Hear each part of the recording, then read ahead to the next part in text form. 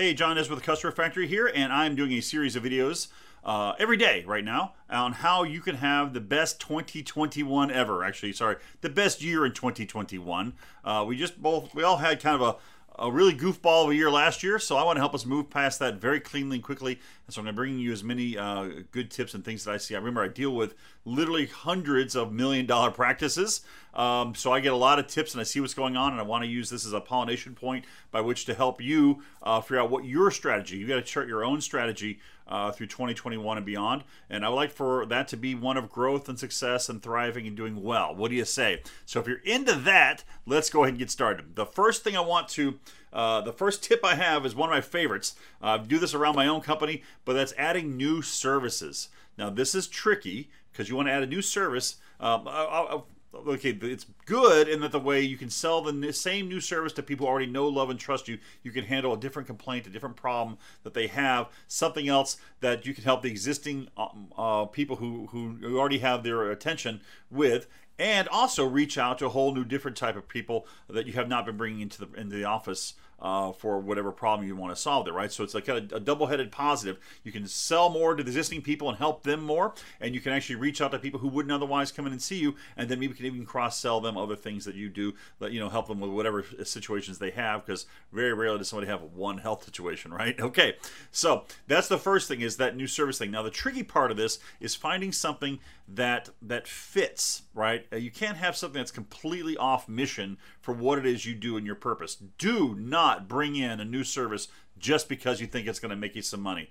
I have seen that kind of thing fail over and over and over again. Even it was a great service and a great practice, you bring in, okay, an example I've seen, I've mentioned this in the past videos, a great regenerative medicine practice brought in a completely aesthetics kind of skin handling thing. It wasn't about health, it was about looking better, about aesthetics. And I'm going to go ahead and tell you, that caused kind of a mishmash inside the practice, because one side was all about health and wellness and making you, the best healthy version of you, right? Achieving wellness. And the other side was looking better at that party, being great on the beach, whatever, right?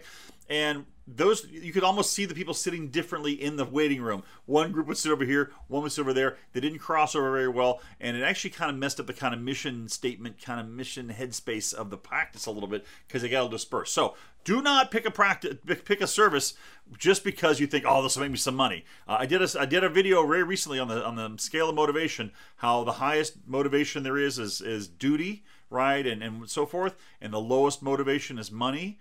And so it doesn't mean you can't be successful. A lot of people chase those dollars and they seem to catch those dollars, but I don't know about you.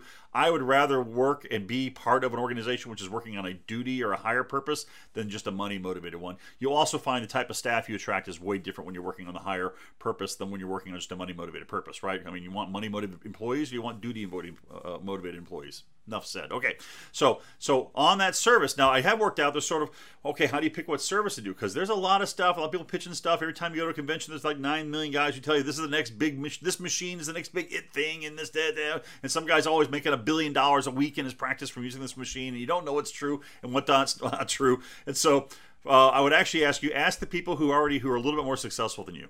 Ask the guys who you know and like, the people you actually respect, know, and like, who are bigger than you, not the same size or smaller, who are doing better than you. Ask them about new services. Ask them. See what they're into. What are they looking at? Go after those. That's probably the best thing. I mean, you want to build the kind of practice that you want to go and show up to every day and be happy and proud of. Well, make sure you talk to the people that you like about what it is they're doing, okay? So when you sort of identified something, I worked up, like a Venn diagram. You should probably look at a little Venn diagram. Here's the Venn diagram, V-E-N-N. I love this from school, right? Because it was a real easy chapter in math to learn about Venn diagrams and statistics, right? It's a super easy chapter. So you want to find a service. Now, from a marketing point of view, this is the Venn diagram. You want to find a service that there's enough complaint for in the marketplace. Like, you don't want just something that cures like toe fungus on left-handed Hawaiians, right? That there's not enough people in there to make that viable. You want to find a complaint that people actually respond to, right? Like, we know they'll respond to knee pain, sciatica, things which hurt. People respond to things which hurt, or things which have immediate effects on their abilities, the ability to see or to function, or fatigue, or irritable bowel syndrome. Man, hey man, you got IBS, man, you're definitely motivated for care. So you want to find an area of service which has enough people, high enough motivation for care, right? That's not too hard to find, because when you have something wrong with you, that's kind of what your attention gets focused on. The second one is you want to find something that you can deliver well. It's like something you can actually, within your own capabilities, you can learn to become an expert at, or bring in some help, or go get a consultant, or get somebody, some CE that'll help you learn how to deliver that to an expert level. I mean, you always start in the beginning. And by the way, don't think you have to be perfect at this. Remember, it's the practice of medicine. Okay, so like just don't stop because you're not perfect, right? What perfect's the enemy of good. If you can do some good for somebody with a service, just because it's not the perfect version of it every time, do the good for the person. Do the good for them. It's better that you bring in somebody and get them a half result than they got no result at all, right? I mean, maybe that's just, maybe you'll disagree with that philosophy. I don't know, but I happen to think that if you can help somebody, even if you don't withhold your help just because you're a little too scared of, gee, I'm not sure if I can get that to work out. I'm not sure if I can, well, no, learn how to do it, get mentored, be responsible for it, but then go forth and do good for people, even if it's not perfect, because the good you do is still better than the good that was never delivered. You understand? Okay, I think I made that point there. It's like a little philosophy there. All right, so you got something that has enough complaint to it, something you can deliver. Ooh, I'm doing the wax on, wax off thing from Karate Kid, okay? And the last one is something you get paid for, okay? So every state is different. What will insurance pay for? What are you going to have to do for cash? And God love you, guys. If you can charge for cash services, you can have almost any service you want, right? The practice doesn't really do well. The guys who invested enough in themselves, by the way, have learned how to close and how to look a patient in the eye and educate them to the point that the person signs up, right? They actually learned how to generate that care enough for the person. They really get them to sign up. They can sell cash services. So that gives you the widest possible range of services you can deliver. Coming down from there, you have to look at, okay, well, what does if you're a Medicare, Medicaid client, Medicare, Medicaid office, that kind of thing, what will they pay for? What's the reimbursements? What's the reimbursement rate? Blah, blah, blah. Again, talk to friends and mentors about that. Or what is something that you feel so strongly about that you could definitely educate people and get them to accept care on, right? So once you've got something that fits inside all three of those circles, right, then do the work. You're going to have to do the work and learn how to deliver it. Right? As soon as you figure out how to deliver it, then your next problem is, how do I get people in here for it, right? Obviously, that's where good marketing comes from. Ta-da! You see the logo behind me? That's what we do. So when you got a complaint that people want to show up for, so say, I got my new fatigue functional medicine program working just great. Great, give us a call, and we will actually figure out how to get bodies in there who have that problem. Get them attracting the people who have that issue, who are able to pay you, so that you can then help them with that new service. If you just stack a new service even a new one every 6 months, even once a year, if you just add little bits to your practice over time, you will have a massive practice. Believe me, we do marketing for large practices, and the ones who have very narrow scopes, right? They have a very narrow scope on geography, or a very narrow scope on what complaints they handle, right? They have a very narrow marketing scope. The wider you are, the better. Now, don't go too wide, because you don't want to be jack of all trades, master of none. So become a master of what you do. Master something over time, and in 2, 3, 4, 5 years, you will have this massive repertoire of people you can help.